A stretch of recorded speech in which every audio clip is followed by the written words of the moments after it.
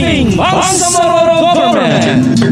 Ating tatalakayin at pag-aaralan ng usaping legal na napapaloob sa Batas Pambansa bilang 11054 o mas kilala bilang Bangsamoro Organic Law. Usaping Bangsamoro Government. Kami ang inyong mga bagong kaibigan, kadalakayan, kausap at kabangsamoro mula sa tanggapan ni Member of the Bangsamoro Parliament, Muhammad S. Yaqub.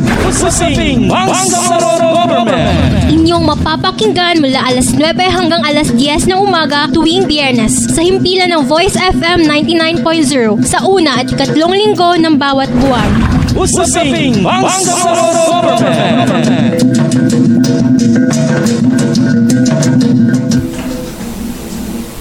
A'udzubillahi minasyaitanirrajim. Bismillahirrahmanirrahim. Rabbi israh li sadri wa yassir li amri wahlul 'uqdatam min lisani yafqahu qawli. Mga kabangsamoro namin, mga kausaping bangsamoro namin sa loob at labas ng ating rehiyon. Kumusta po tayong lahat? Welcome po sa Usaping Bangsamoro Government. At musta po mga babo and bapa, naway lahat po tayo ay nasa mabuting kalagayan, maayos na pangangatawan at matiwasay na pag-iisip sa kabila po ng ating kinakaharap ngayon na usaping pangkalusugan. Kung ating pakikinggan po ang naririnig nating mga balita at mga napapanood nating mga pangyayari po, lalong tumatagal po ay lalong dumadami ang problema po sa ating kalusugan nitong pandemic. Pero hindi po dahilan upang huminto. Tamang pagsunod lang po sa mga itinakdang alituntunin ng ating gobyerno at tamang pag-aayos po ng ating mga kasalukuyan na ginagawa upang tayo po ay makasurvive po sa usaping ito. At wala pong imposible po kung tayo po ay magsama-sama, magkapit-bisig po. At maya-maya po ay pag-uusapan po natin ang usaping itong pagbubukas po ng klase ng ating mga kabataang bangsamorong mag-aaral. At mamaya-maya rin po ay sasamahan po tayo ng ating guest speaker po mula po sa Mbhte or the Ministry of Basic, Higher and Technical Education po na nandito po mismo sa ating loob ng studio. Pero magko-commercial muna tayo mga babo and bapa. Astagfirullah, amani badu. Panunan ba sa ikatamanan tanu? Niyaden ikapasa nga kabaguyag. Dili naman na makapangagi mga wata niya. Mapasang din niya katamanan. Makalido sa ginawa kadatanog kataw sa mga ukit at kadsalinan na kadamanan tanu. Uwe ba ina ni badu?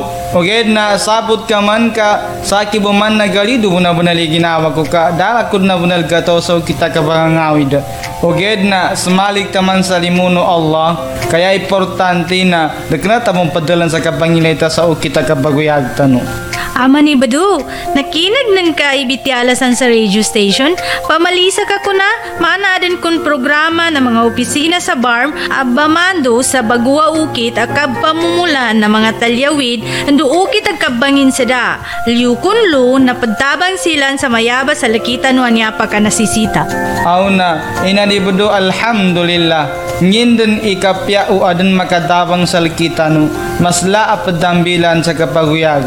Labi din sa mga ilmo apakapamando nilan sa lakitan no. Amani badu, nakinag ko na saguna na silan din ibagangay siya sa mga kadalpan, kabanganggat silan ando bamando sa ukit at katamanan na kapya na kabaguyag no sakita no ang mga bangsamoro. Inani badu, na magsamapita inshallah, na banay tano gumadam, kamamong tano ando makikinig tano sa ipamando nilan sa lakitan no. Sa tamambo, inani badu, na pagkakatan ko iniya sa pagaway tanoan niya, kaanumon silan gataw. Uway amani badu, banay kagamanat na kaandutan no makapamula sa timpo aday-day pamula sa guna. Sa akyaman ni badu, natabangan ko sa andawi tama na magaga ko. Kaandu dili din gan malido iginawa ta sa ukita umanggay akabaguyag tanu. Na ando sa meto aman ni badu, na si dato undo si bayan niya na inshallah na makapangagi din sidan. Yes, mga kausaping Bangsamoro namin. Again, assalamualaikum warahmatullahi ta'ala barakatuh po.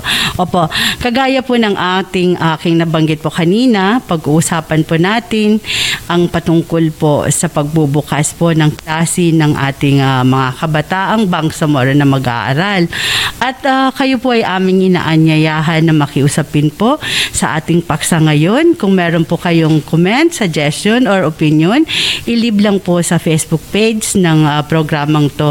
At ngayon po ay ating makilala po ang ating guest speaker na siyang may malawak na kaalaman at may authority po na pag-usapan po ang ating paksa. Ang tinutukoy ko po ay ang no less than the Deputy Minister ng MBHTE, no less than Sir Harun Meling. Sir, Assalamualaikum. Waalaikumsalam warahmatullahi wabarakatuh.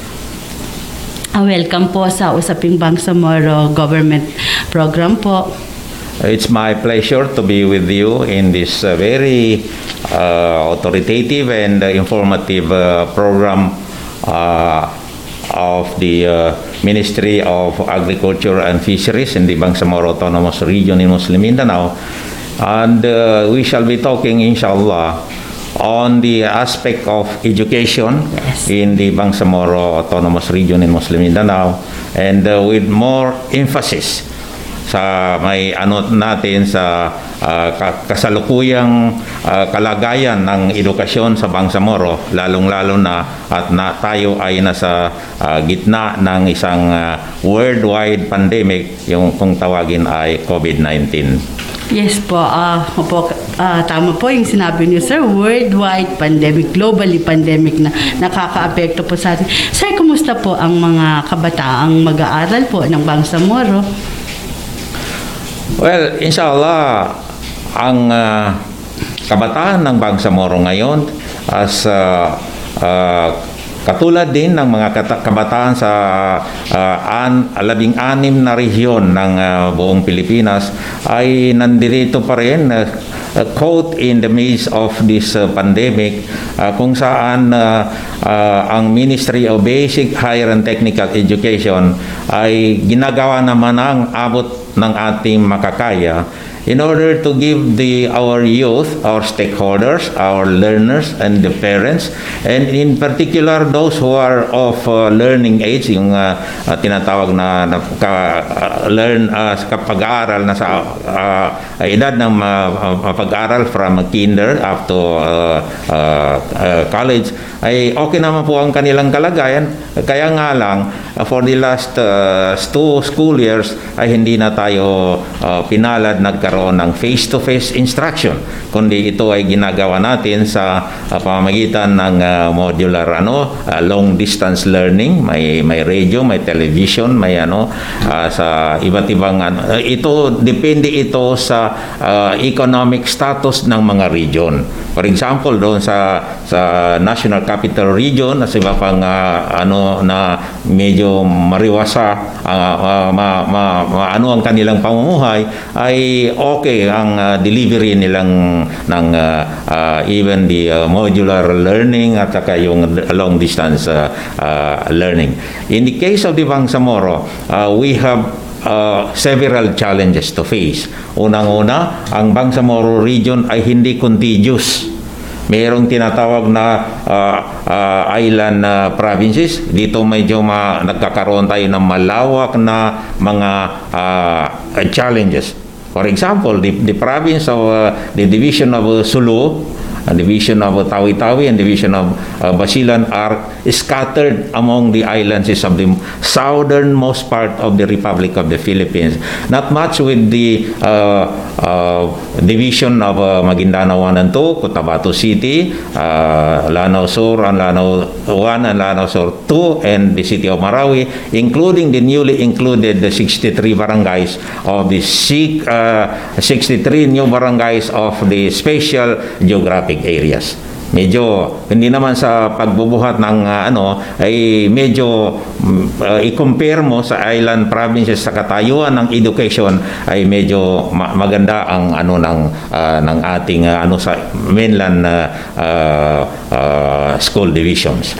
And for the information of our Bangsamoro stakeholders, tayo po ay in the time na na-constitute yung Ministry of Basic, Higher and Technical Education, siyam ang ating school division. Ito po ay tatlo sa Lanao Sur, Lanao 1 and 2, tapos Marawi City, dalawa sa Maguindanao, 1 and 2, dalawa sa Basilan, and Lamitan, isa sa Sulu, isa sa Tawi-Tawi. But effective December 28 of 2020 na naging 11 na po ang ating school division with the addition of Cotabato City and the soon to be constituted division of the 63 barangays of the special geographic areas. Yes po. Nabanggit niyo po kanina na 9 school division within the region at magiging 11 to. At sabi nga daw ay isa po sa pinakamataas na enrollees po ay kabilang po ang ating rehiyong Bangsamoro po. Totoo po yan. Maganda po ang record natin in terms of enrollment. Kasi modesty aside, kung ikukumpara mo ang epekto ng pandemic, modesty aside, medyo angat tayo in comparison with Metro Manila, in comparison with the National Capital Region. Mas di hamak na maganda ang ng pandemic dito sa Bangsamoro. Hindi tayo nagmamagaling. Meron tayong mga dito. As a matter of fact, meron tayong mga na namatay na rin dito. Meron tayong infected na rin dito. Pero modesty aside, talagang mababa po ng malayo ang sitwasyon ng pandemic dito sa 9 or 11 divisions ng Bangsamoro Autonomous Region in Muslim Mindanao. Sir, anong ibig po sabihin nun, sir? Tayo po ba na dito sa ating rehiyon ay medyo naging aware at sumusunod po ba tayo sa mga protocols na nilalahad po ng ating IATF or sadyang ang mga Bangsamoro lang talaga na mag-aaral ay talagang willing po talagang mag-aral or matuto kahit pa po sa gitna po ng pandemic po na to? I would say both of those yung na-mention ng mga unang-una ang distansya ng Bangsamoro region sa Metro Manila, which is the entry point ng infection naman kahit galing sa ibang bansa na mga infection ay magdadaan muna ng Metro Manila National Capital Region bago pumunta ng Mindanao. And to say the least, maalala niyo siguro na ang unang na-infect na party ng Bangsamoro itong mga kapatid natin sa Lanao. Kasi nga, to say the least, ang ating mga kapatid na Maranao ay most of them are traders. So they are, kumbaga, they move from one place to another. And i-compare mo dito sa ibang parte ng Bangsamoro, sa Maguindanao for example, ay hindi gaano expose ang mga tao sa mga infection na galing sa labas ng bansa, galing sa National Capital Region. And what more is itong mga island province natin. Ang mga island provinces natin ay di hamak na mababa talaga ang rate of infection nila i-compare doon sa mga Metro Manila, Metro Cebu, Metro Davao, and other big cities. Alhamdulillah po, sir. Sir, kamusta po ang maging sistema po ng ating pag-aaral? Is it, sabi mo kanina, yung modular or long distance? Or bukas na po ba tayo sa sistema ng face-to-face po? Inshallah, mayroon ng ang National Department of Education National, kasi kung matandaan ninyo although may autonomy tayo, we are in the highest form of autonomy sa Bangsamoro Autonomous Region Mindanao, pero per provision of Republic Act number 11054, yung tinatawag na Bangsamoro Organic Law, the education system in the Bangsamoro is a subsystem of the education system in the national scene, kung education ng Pilipinas. So, ganun pa rin. Sinusunod natin ang ng education sa Pilipinas. What makes us unique of the 17 region, isa lang ang the 16 regions are hindi masyadong unique ang Bangsamoro, kasi dito meron tayong tinatawag na education sa integrated and balanced education. Education. Ito po yung ano ng Islamic and Studies and Arabic Language Education. So in addition po doon sa education ng national, meron po tayong Islamic and what you call that, balanced education po. Opo. Sir, ano po, ngayon po ay kumbaga face-to-face na po. Papaano po, sir? Hindi po ba malalagay sa alanganin po yung mga batang mag-aaral, pati po yung mga naturingan pong pangalawang magulang ng mga kabataan, ibig sabihin po yung mga guro? I cannot discuss that in length, ma'am. Kasi we are still awaiting kung ano ang issuances ng National Department of National Education National. At saka isa lang namang dito the go signal insofar as the holding of face-to-face classes is no less than the President of the Republic of the Philippines. Isa lang po ang tao dyan. Not even the Secretary of Education, not even the President of the Senate, not even the Speaker of the House of Representatives. Only the President is authorized. At I have attended several MANCOM meeting of the Department of Education National, at sinasabi mismo ni Secretary Liling Briones na hihintayin niya yung ilalabas ng Interagency Task Force. Na the President will be acting and will be declaring kung ano man ang i-recommenda ng Interagency Task Force, yun ang ipapatupad ng Presidente. Okay. And we are still up to this moment as we speak, yung habang nag-ano tayo ay wala pa pong dumating na guidelines from the Office of the President or the But I am sure darating yan kasi nga officially nag-umpisa na tayo nung Monday, nung 13 ng September ang official start ng classes.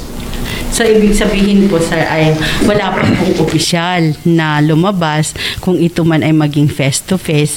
But then, we're on the stage of waiting po ng kung kailan ito lalabas at doon po tayo susunod kung ano po yung sistema po ng national na. Totoo po yan, ma'am. And as a matter of fact, kung sa maninigurado sa in a range of halimbawa scale of 1 to 10, siguro nasa 7 or 8 na magkakaroon ng face-to-face classes. What we are awaiting is yung specific instruction, specific guidelines na magmumula sa opisina ng Secretary of Department of Education, na siya naman ay susundin din yung ano ang ilalabas ng Office of the President sa Malacanang. Yes, sir. So, whatever the result po nung ating inaantay, either face-to-face or modular or long distance, handa po ang ating rehiyon, ang ating gobyernong Bangsamoro po sa itong pagbubukas po ng klase po. Inshallah, tayo po ay nakahanda dyan. As a matter of fact, even at the height of itong pandemic, nag-umpisa ito 2020, 2021 na tayo ngayon, magto 2 years na nga tayo, ay we allowed to a certain degree, inallow natin yung mga ibang schools na mag-conduct ng face-to-face classes. Ano yan? Let me cite you example. Yung mga medical schools, yung kung saan nag-aaral ang ating mga doktor, future doctors. Yung mga school of nursing, yung mga school of midwifery. Hindi mo mapigilan yan, ma'am, kasi kailangan nila ng face-to-face na you cannot just, lalo na sa mga magiging future doctors, hindi mo maopiratan yung na plastic lang. Kailangan human body talaga ang dyan. Actual ang dyan. Ganun din mga nursing. If you are taking the blood pressure of your, yung patient or kailangan talagang mo yan. At ito rin ang nakakalungkot na, kasi karamihan sa yung tinatawag natin mga frontliners, ating mga doctors. There are many doctors who are sacrificing their lives, yung mga nurses natin, yung mga midwives natin, just to deliver the necessary health care. And in part po, mayroong mga schools dyan, hindi ko na ma-mention, pero mayroon sa Cotabato City, mayroon sa Marawi, mayroon sa ibang part ng Maguindanao and Lanao na nag-offer ng College of Nursing, College of Midwifery. Ina-allow natin yan. Because yan ay galing mismo sa National Department of Education na i-allow yan sila. Paano sila matututo kung hindi sila magkaroon ng face-to-face? Okay po. So, yung mga kinakailangan talaga na actual Opo. ang pag-aaral ay hindi po talaga maiwasan Opo. face-to-face. Opo, pero sa ating rehiyon po, sir, sa Barm, yung mga kabataan, yung mga bata from elementary up to K-12 po, wala pa rin pong pinapayagan na mag face-to-face ng pag-aaral po, no? Ang alam namin, namomonitor talaga namin ay wala pa po. Katulad ng sabi ko kanina, we are still awaiting the final instruction, final guidelines from the Department of Education National na yun namang opisina na yun ni Secretary Briones ay nagdidepende rin kung ano ang guideline, ano ang instruction from the Office of the President. Na ang Office of the President ay magdidepende talaga dyan kung ano ang irerekomenda ng Interagency Task Force. Kumusta po, sir, ang mga ating nakilalang or naturingan na mga pangalawang magulang po na mag-aaral kung sakali within our region? Handa po ba sila kung ano man yung sistema ng edukasyon po na magkakaroon tayo?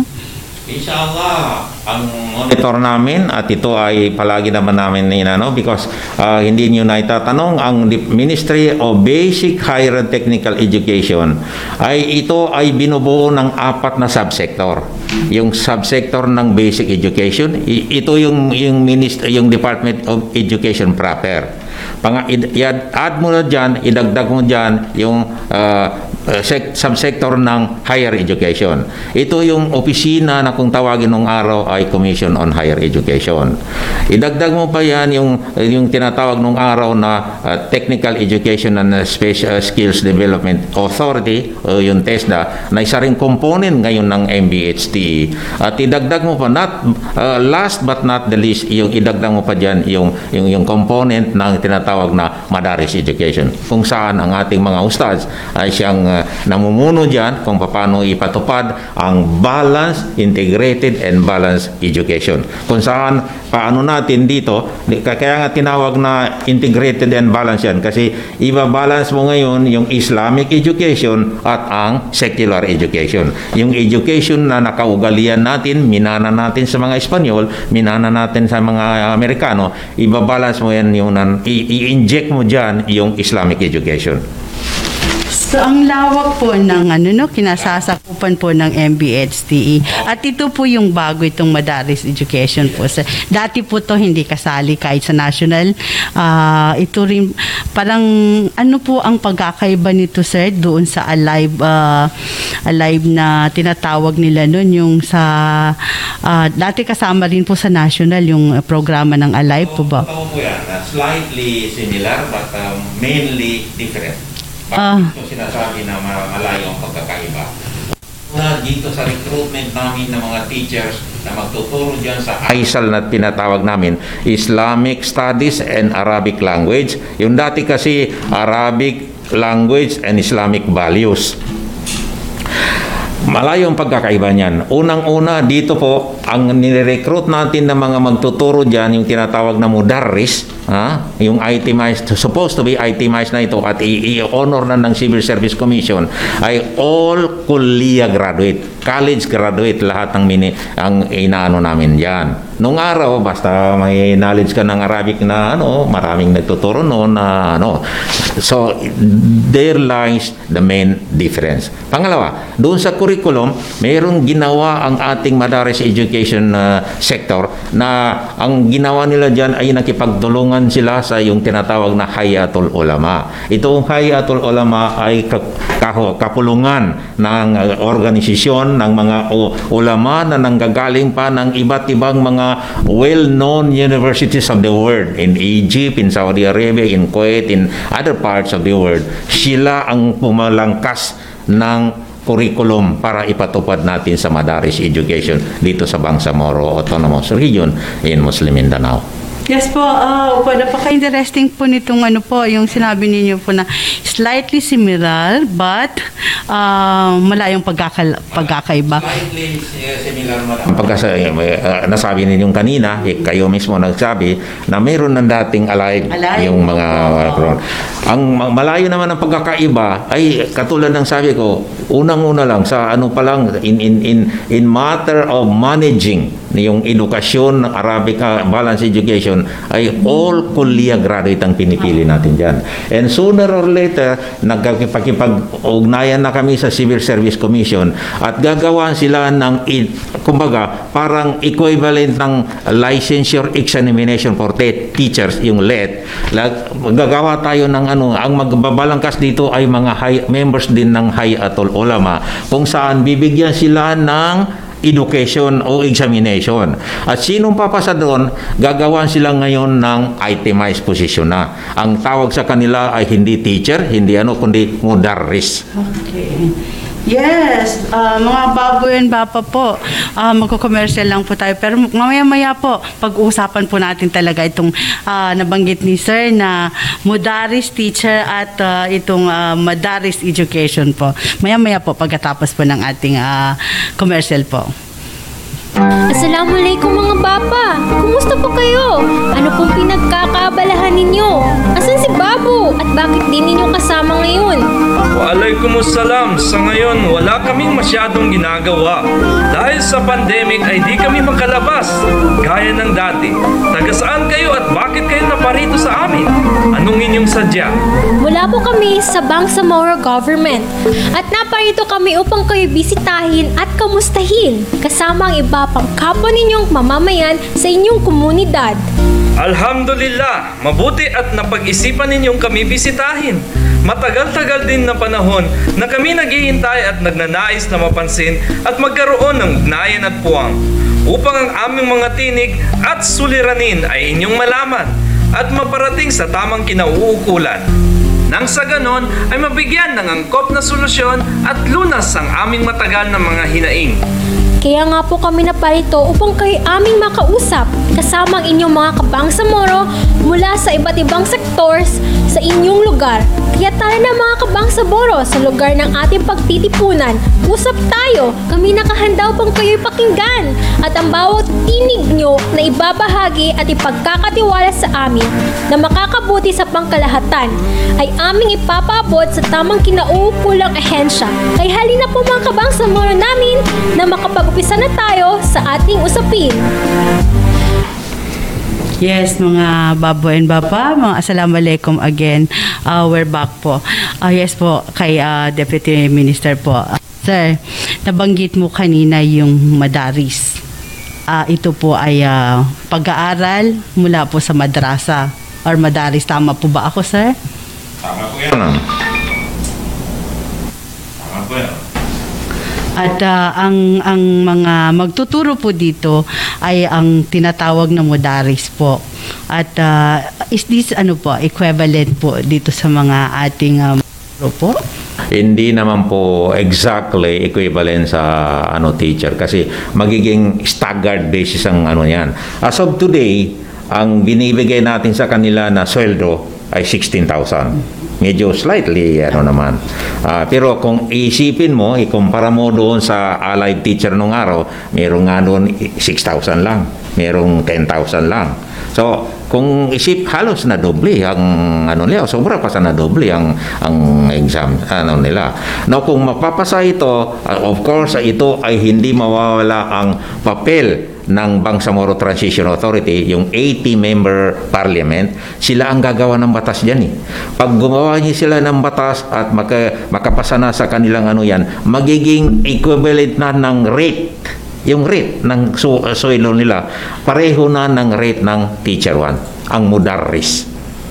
Only, hindi nga sila tatawagin na teacher 1, kundi mudarris talaga, para hindi questionin ng Civil Service Commission. Okay. Okay. Maris at madrasa, balance education, ika nga, sir. So, ibig sabihin, pag-aaralan dito ang curriculum ng Islam. Tama po ba, Opo, sir? totoo Kasali yan. po doon sa curriculum ng dating curriculum ng education po. So, Opo yan. At hindi nyo na itatanong, ma'am, just last October, naipasa na po ang Parliament Bill na tinatawag na Bangsamoro Education Code. Bangsamoro Education Code na yan, diyan na natin makikita paano ipatupad yung balanced, integrated, and balanced education.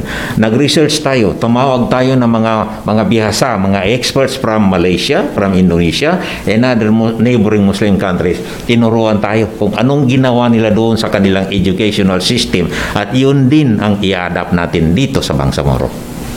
Gaganda po, sir. Sir, excuse po. Existing na po ba to? Gumagana na po ngayon. Katulad ng sabi ko, ma'am, kanina, ito ay magiging staggered na, it cannot be done in one month, one semester. Gradual ito gradual ito. What is important, nag-umpisa na tayo. Yun po. So, sa kuwan ng pagkakataon ay mapuli implemented na rin po, sir. No po. Opo, sir. Kung nakikinig po, sir, si Babo and Papa or sila mga ustadjes natin ngayon, asatids ba, ay papaano po ba sila makasali po dito sa modalis na to? Actually, ma'am, medyo alanganin lang ako magbanggit dyan. Kasi nga, katatapos lang mag-exam ng ating mga mahal. Naka-exam na sila. At ito ang sinisingil nila. Baka itong tumatawag sa akin yan na ang sinisingil nila sa atin.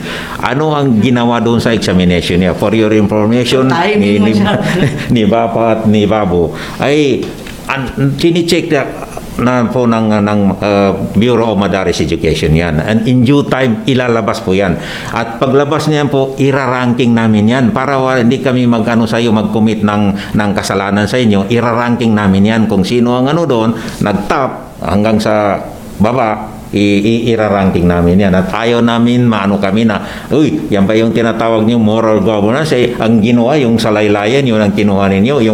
Yung top 1, 2, 3, 4, 5, hindi ka nakuha. Hindi po ganon. Ang namin talaga is unahin talaga namin kung sinong mataas ang ranko doon sa examination na binigay namin, yun ang unang-unang i-recruit namin.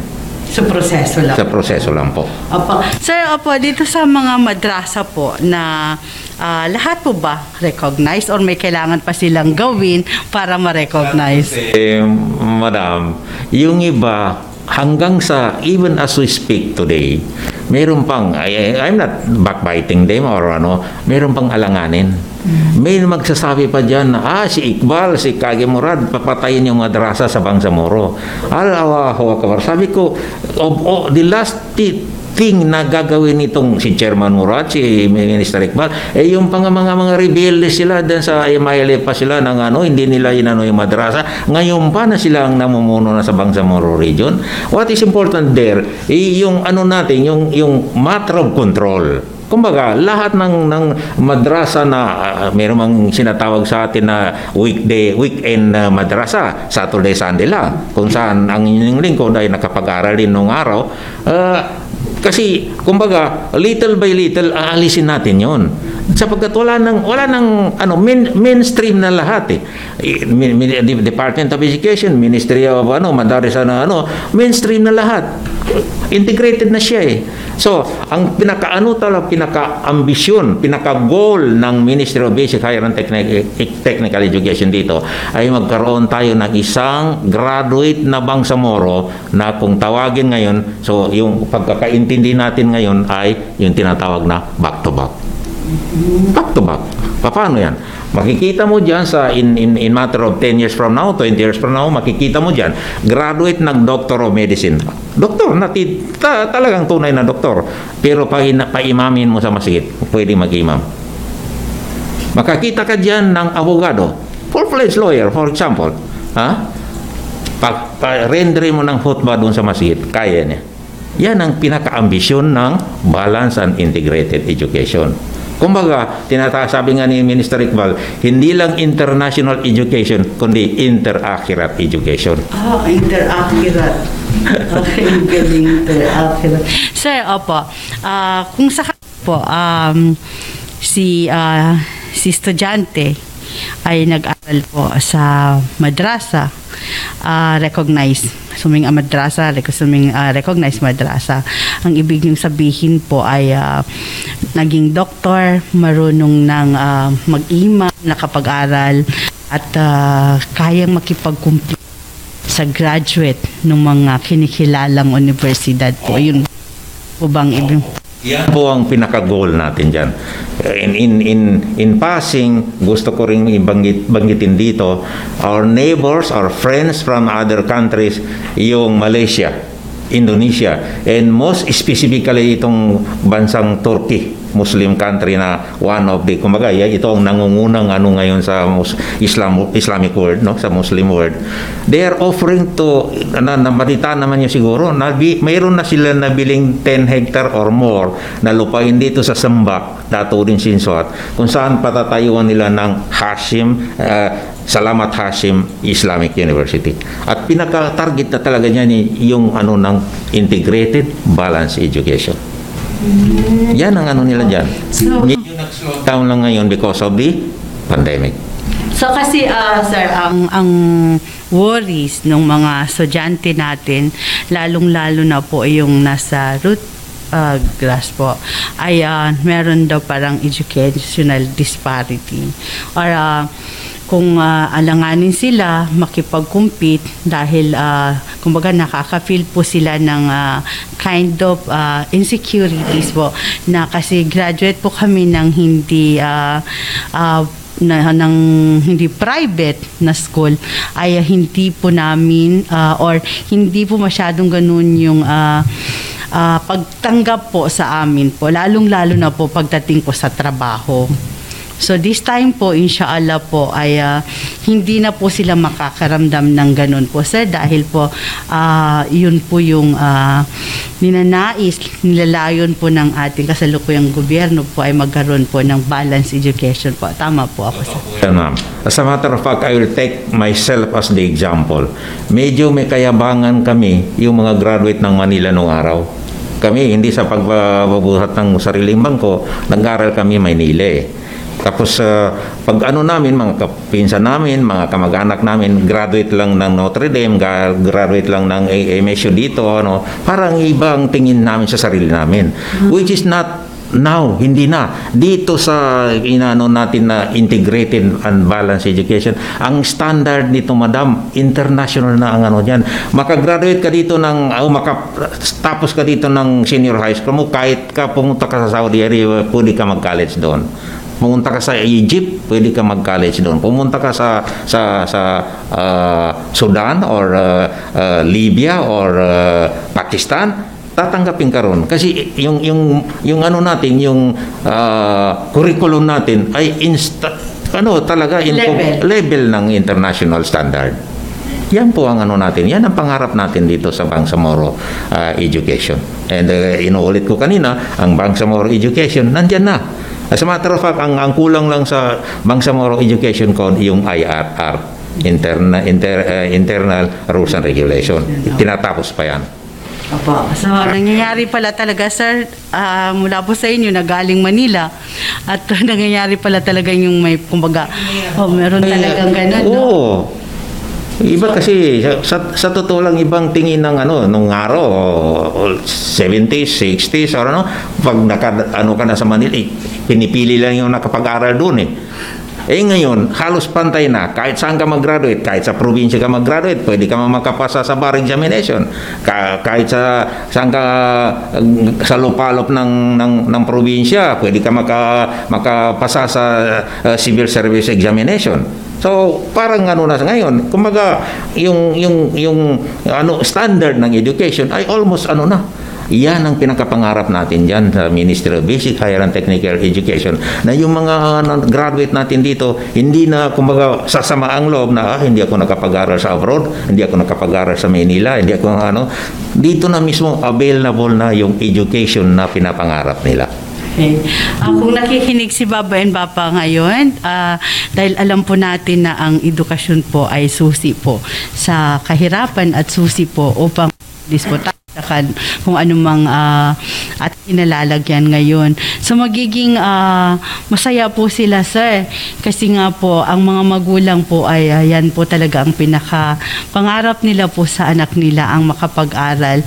At minsan po kahit anong gusto nila pong ipadala o ipaaral po yung mga anak nila sa magandang eskwelahan ay dahil hindi po sapat yung hakita or pagsusten po ay napipilitan na lang pong isend ang mga anak sa mga public school po. So maya-maya po ang mga baboy and bapa mula po sa mismong Deputy Minister po ng MBHT, malalaman pa po natin kung ano po ang mga ibang pangarap, mga gustong mangyari po ng kasalukuyang gobyerno po ng Bangsamoro para po sa ating mga kabataang mag-aaral po.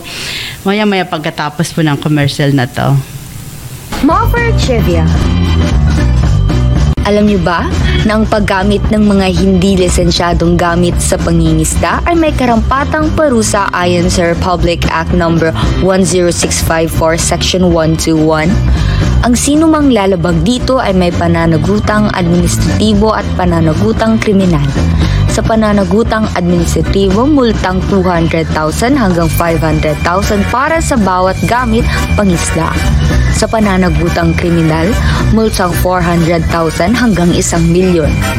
Lagi lamang tandaan, kapag masagana ang ani, malaki ang kita! Moffer Lutong Bangsamoro. Ang tinapayan ay isa sa mga sikat na pagkain na matatagpuan sa Maguindanao.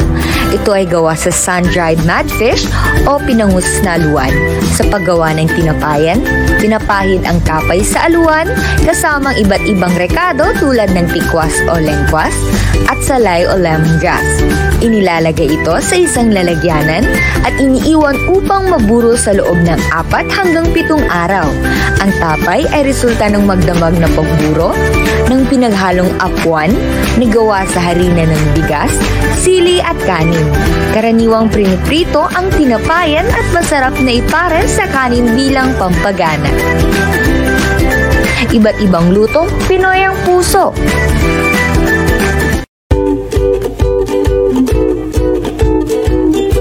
Inihahandog ng sektor ng agrarian reform sa ilalim ng Ministry of Agriculture, Fisheries and Agrarian Reform ang mascot na sila Haris at Harisa na kumakatawan bilang frontline workers na naglalayon silang tumugon sa mga mensaheng nakaukol sa agrarian reform.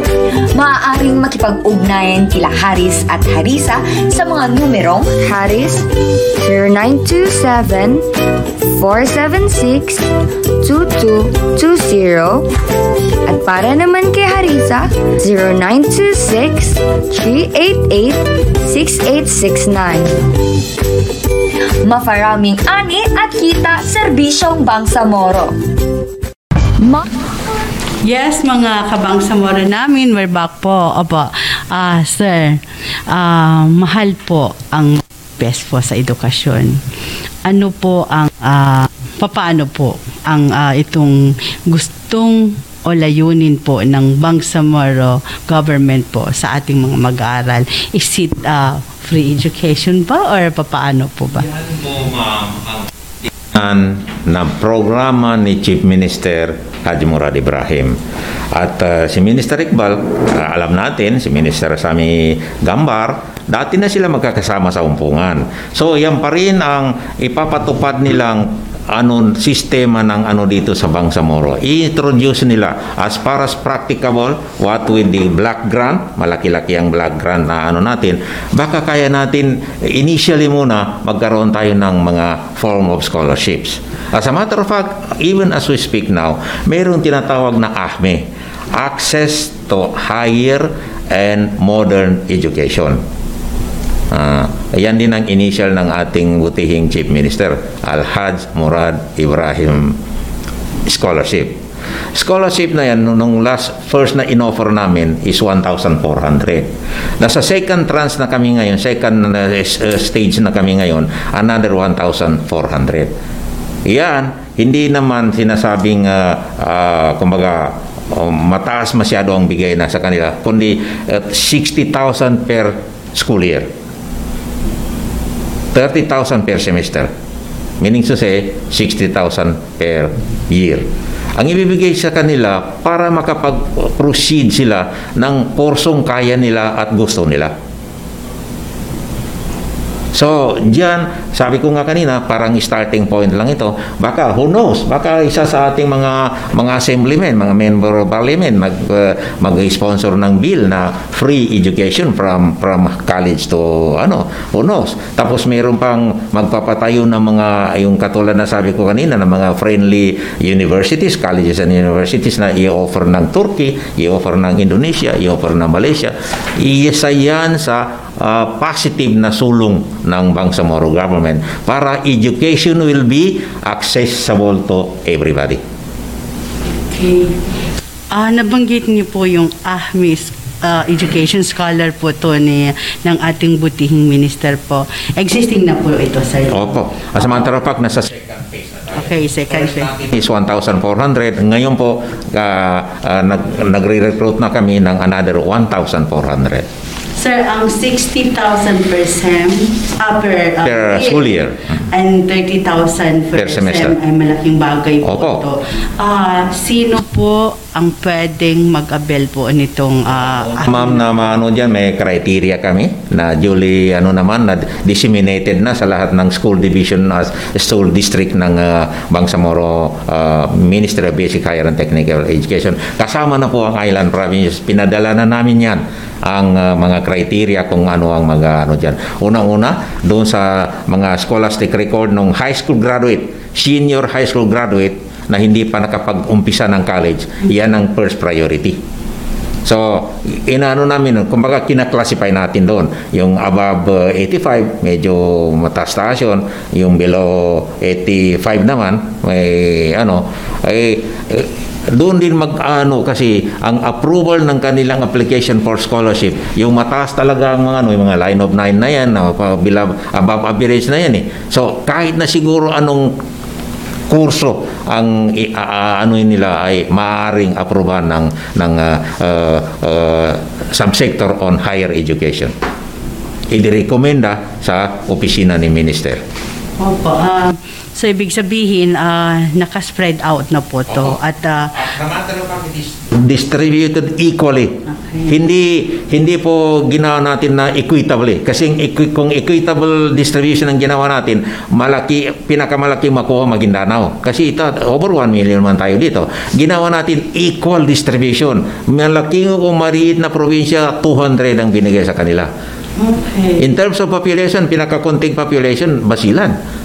May 300 lang. Pero 200 pa rin na binigay sa kanila. Just like Maguindanao, na sobra 1 million ng population natin, 200 pa rin ang binigay. Equal distribution talaga.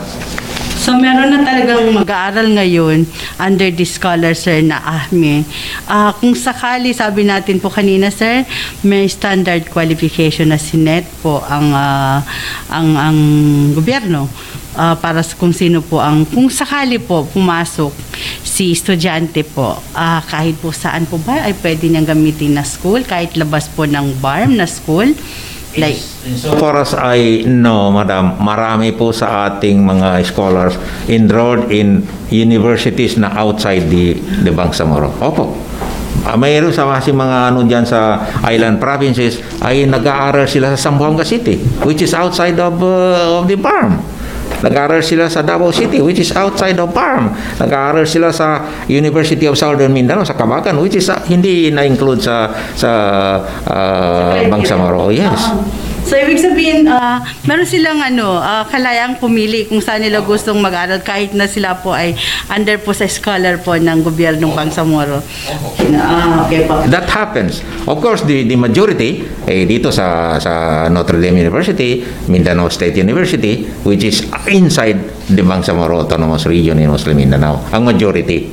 Pero in some cases, meron akong na-encounter na ganon. Outside ng territory ng nag-aaral sila. Inaproba pa rin sila. Kahit sa ang school at kahit anong kurso na kakayanin ng kurso, madam, ay meron tayong criteria, list of natin, halimbawa, agriculture, engineering, fisheries, ano pa ba yung mga dyan, nursing, may mga listahan tayo doon ng set of courses na pilihan sila. Okay. So, sabi niyo po sir, equally distributed kahit po sa maliit na island ay 200. Halimbawa, kung sa estudyante naman po sir, kung iba ang kurso niya at nitong kurso na to ay pareho po ng matatanggap, 60 or 30,000. Pareho lang. Kahit anong kurso. Engineering siyempre 5 years ang engineering. Or simple 4-year course na halimbawa, Bachelor of Science in Education. Pareho lang natatanggap niya, 30,000 per semester. Dito rin, 30,000 ang semester. Pwede po bang ipasok dito ang medicine, sir? I have yet to meet, hindi pa ako naka-encounter na pero palagi ko, baka may posibilidad na yan. Kasi kailangan din natin ng doktor sa Bangsamoro. Kasi on the basis of need, ano ang kailangan natin? Yun ang nakalista doon sa mga courses na kung ano ba ang mga kailangan ng Bangsamoro. Okay. Meron kaming pool of experts, mga scholars, na siyang every now and then nagmi-meeting yan sila kung ano ang gagawin doon sa ways forward ng scholarship natin sa Bangsamoro. Okay, so hindi siya pwedeng paggusto yung yung course. Meron po talagang pagpipilian. May criteria na So, at doon naman sa basta once na ka dyan, ay hindi ko lang masyadong yung internal rules and regulation, pero ang importante dyan, hindi ka babagsak sa isang any one subject. Kasi kung may ka, you will be made to explain. Pa-explaining kanila. Makumbinsi sila, maaaring makakapagpatuloy pa. Pero kung more than na hindi na katanggap-tampag yung explanation mo, baka maputol yung scholarship mo. Okay. So under that criteria po, kailangan po meron kang i-maintain na grades. At si sarili na ma-maintain, basta pasado lang. Okay. Pasado lang. So wala pong criteria na you have to itong dapat hindi ka bumaba sa 85 or for as long as pumasa ka. Pumasa ka lang. Pero kung babagsak ka, you will be made to explain. Ang matandaan ko lang kasi nung binalangkas yung IRR, kasama ko sa partly. Kasama ko doon sa na pinagdebatihan namin yun eh. Sabi ko, ito for the sake of the Bangsamoro na left behind. Karamihan dyan anak ng nasahid na yung tatay nila, yung magulang nila. Bakit natin pahirapan sila? Kailangan may natin sila na, kumbaga, makahabol sila. Miles and miles na ang pinag-iwanan sa Bangsamoro. Tapos, mo pa, kailangan pagbigyan natin sila na, kumbaga, they can be easily sa course na gusto nila. Lenient po yung criteria. Hindi siya ganun ka-strict. Ganun ka-strict and because in order not to defeat the purpose nung talaga na para mapigbigay. Alam mo naman natin Alam mo ma'am, marami tayong mga Bangsamoro na magagaling, but because of the situation, sino ba naman ng kahit sinong gaano katalino ang bata kung araw-araw makikita niya naghahabulan, nagbabarilan diyan sa barangay nila, paano ka makakonsentrate ng inyong pag-aaral? So yan ang isa sa mga sitwasyon na i-remedy natin.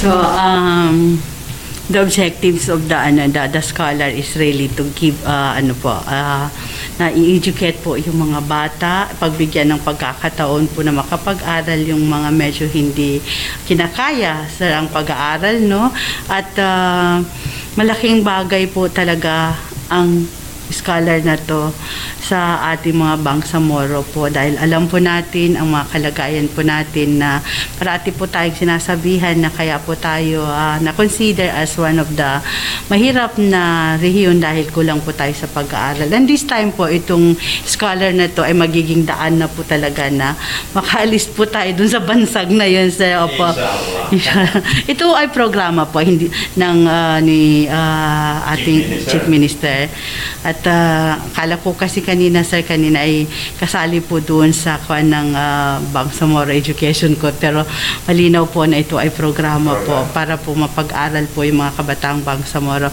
Sir, baka may nais po kayong sabihin po sa ating mga mag-aaral, sa ating mga magulang po ngayon na talagang namumroblema po dahil po dati nang mahirap na kalagayan, dati nang hindi napapag-aral yung mga anak dahil po sa katotohanan po sir na mahal naman po talaga magpaaral, at ngayon po ay may mga pagkakataong binibigay po ang ating kasalukuyang gobyerno po sa kanila na upang makapag-aral po dahil merong programa, may mga scholars po na ganito po sa nabanggit niyo po sir pa.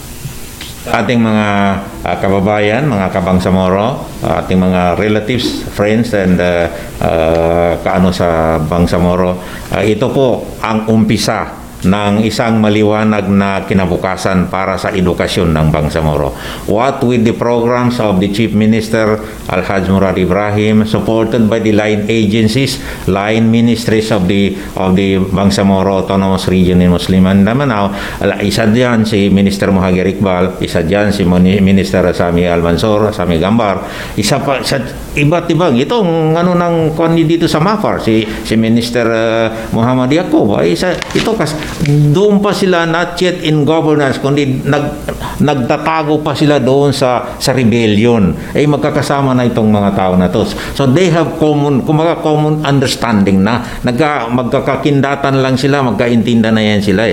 So in short, itong mga programa ng mga tao na ito, itong mga leaders natin ngayon, inshallah ta'ala, what with the newly signed extension law on extending the life of the Bangsamoro transition, inshallah ta'ala, maano natin sa ating kay Babo, kay Bapa, na the future of the Bangsamoro ay nasa ano na ng ating mga leaders sa Bangsamoro. Unang-una, makikita niyo naman ninyo doon sa the Ministry of Education ang pinakamalaking ministry sa buong Bangsamoro Autonomous Region in Muslim Mindanao. In terms of funding, ito pa rin ang pinakamalaking fondo. Binigyan ng ating mababait na 80 members of parliament, ito pa rin ang pinakamalaking binigay na fondo, ang Ministry of Education. Yan mo dyan yung MBHT, yung education structure, nakita naman natin yung pag-ano natin very soon. Kasabi ko nga kanina, nag-umpisa tayo siyam na division offices. Ngayon, with the addition of Cotabato City, naging 10. With the soon to be constituted, meron ng pinirmahan si Chief Minister na isang executive order na nag-aatas na gawing division office. Yung nasa Pikit, Mijaya, and Kabakan, gagawin sila dyan, separate na isang division office. So programs ng Ministry of Basic, Higher and Technical Education sa pagbibigay ng nakita ni siguro yung mga bangko natin diyan, mga armchairs natin. Never in the history of the former arm, wala tayong nakitang ganyang kaganda na mga silya sa binibigay natin. 100,000, initially 100,000 yan to be distributed all over the Bangsamoro region. And yan, 100 na yan, kumbaga, dadagdagan pa yan. Kung makikita natin na kinakailangan pa ng mga schools natin, dadagdagan pa yan. In terms of school building, sa ngayon po, ang turnover namin na ni-repair, kinonstruct na bago, aabot ng 350 na. In matter of 2 years kami sa Ministry of Education, nakaano kami ng almost 350 na ang na-turnover na ng mga school buildings. Yung kasama na doon, yung mga ni-repair natin, yung mga dating dilapidated na building ng ano natin dyan. Pag-recruit ng mga teachers, almost 2,000 na ang na-recruit natin. Pinakamarami talaga is Maguindanao. Kasi alam natin na ito ang pinakamalaking population. So, inumpisahan natin sa 1,100 na teachers sa Maguindanao ang kinuha natin. All late passers. Ito, may sama ng loob din itong mga kano natin sa Alive, yung mga provisional teacher kung tawagin noon. Meron akong mga close relative dyan. Sabi ko, you must understand us. Kasi ang Bangsamoro government ay isang gobyerno na, kumbaga sa Maguindanao, panggulahan ni kita ho. kinukuha natin diyan yung mga late passers. Sinasabi mo na moral governance, tapos kukunin mo pa, mag-under the table ka rin, magbabayad ka ng 50,000 per item, 200,000 per item, 100,000 per item. Nangyayari yan. Sad to say, nangyayari yan nung araw. Inshallah ta'ala ngayon, hindi na nangyayari yan sa amin. Sa atin, sa Bangsamoro Ministry of Education. Yes, inshallah ta'ala po. Sir, kanina po ay napag-usapan po natin at mula po sa inyo yung mga programa po na napakaganda po para po sa ating mga mag-aaral po. Ano po ang inyong gustong sabihin naman po sa ating mga tinuturing na pangalawang magulang ng mga kabataan o ng mga mag-aaral, ng mga teachers po na napapalo po, nasako po ng ating rehiyon po? Sa ating mga mahal na guro, they are called the unsung heroes. Unsung heroes po ang natin sa kanila. Siguro nakita naman ninyo, during the advent of Ramadan last, meron tinatawag na IRAA, Emergency Allowance never in the entire 17 region of the country, dito lang nagkaroon ng IRAA sa Barm. Wala. 10,000 per head ang binigay ni Mr. Iqbal doon. IRAA. Emergency, tawag doon? Basta IRAA ang acronym, allowance. Tapos yung rate ng ating na-hire na mga mudaris, yung magtuturo sa ating mga madrasa, sa ngayon po, starting nila is 16,200. Malayo doon sa unang na 6,000 lang. Itong IRAA po ay parang subsistence allowance, bonus po, aside combination of all of the above, kasama ng That's why ito, hindi sa dito sa 63 barangays of Cotabato province na nag-join maraming natuwa dyan. Sabi nila, never sa history namin dito nakatanggap kami na ganito. Dito pa lang sa Barm na Monthly to po, na ibibigay? 1 month lang. Nung nagdaan lang na Ramadan. Okay po. Ng Ramadan. Malaki. Noon sa 13-month pay, noon sa Christmas nila, merong 1 month na IRAA na, medyo malaki-laking na nakuha nila noon. Malaking bagay po. Malaking bagay po talaga ang 10,000 po. Sir, paalala nyo po, bakit po tayo magtatapos, sir, dahil napakaganda po ng ating conversation na nagiging masaya po sila Baba and Bapa, lalong-lalo na po yung mga nakikinig po sa atin ngayon ng mga kabataan at kasama na po doon yung mga teachers po na nakikinig po sa atin ngayon. Paalala ninyo po sa kanila, lalong-lalo na po sa panahon ng pandemic na ngayon. Isa lang po ang pakiusap ko for and in behalf of the Honorable Minister Mahathir Iqbal. Tayo po mga guro, lalong-lalo natin kasi sinuulit ko nga, kayo po ang mga unsung heroes natin. Ipagpatuloy po natin ang serbisyo natin sa Bangsamoro. Ang kabataan natin sa Bangsamoro, iyan ang pag-asa ng Bangsamoro region.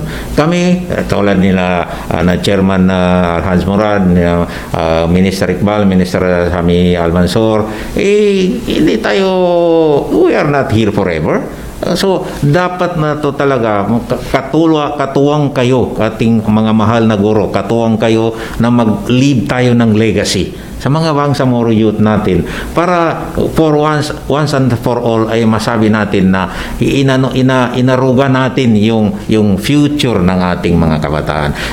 One of the motto ni Mr. Iqbal is no Bangsamoro youth is left behind. Dapat in terms of education, sabi niya, mabigyan natin ng pagkakataon, equal opportunity ang lahat ng mga mag-aaral na Bangsamoro.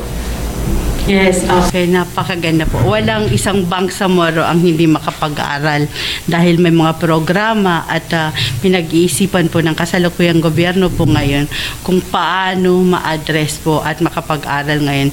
Sir, thank you so much po sa inyong binigay po sa amin na oras at sa mga knowledge information po na ating binahagi po kila Baba and Bapa ngayon. Alam ko po, ngayon na kung nakikinig po sila, si estudyante, si magulang, si teachers po ay nakangiti po dahil po sa narinig nila po mula po sa inyo. At ako naman po talaga ay naniniwala po na itong mga kabataan po na ngayon, they are in need or sila po yung kailangan na i-figure out i-curve out because in their hand lies the future of Bangsamoro po. At sa atin, kila Babo and Bapa, maraming salamat po sa inyong pagsama po sa amin ngayong araw sa napakabuluhang pag-uusap po. Dahil ang edukasyon nga daw po ay ang susi po sa atin upang makaalis po kung sa ating kasalukuyang kalagayan ngayon. At ang edukasyon po, sabi ni Sir, ay mas maigi at mas mahalaga kaysa kayamanan dahil ang kayamanan daw ay nawawala, nauubos, pero ang pag-aaral, ang edukasyon po, kahit anong mangyari po ay mananatili pong nasa atin yan. Magandang umaga po sa ating lahat at ganitong oras, ganitong araw sa Usaping Bangsamoro Program. Ang programa po mula po sa opisina po ni MP Muhammad Yacob na ang tanging hangad lang po ay makapagbigay, maging tulay, maging instrumento po upang mapaabot po ang tamang informasyon, tamang pangyayari, maging ito man ay sa loob at labas ng gobyernong Bangsamoro po. Good morning, Assalamualaikum, Rosta Ibos Bonda Pos. Until next time, Assalamualaikum warahmatullahi ta'ala wa barakatuh.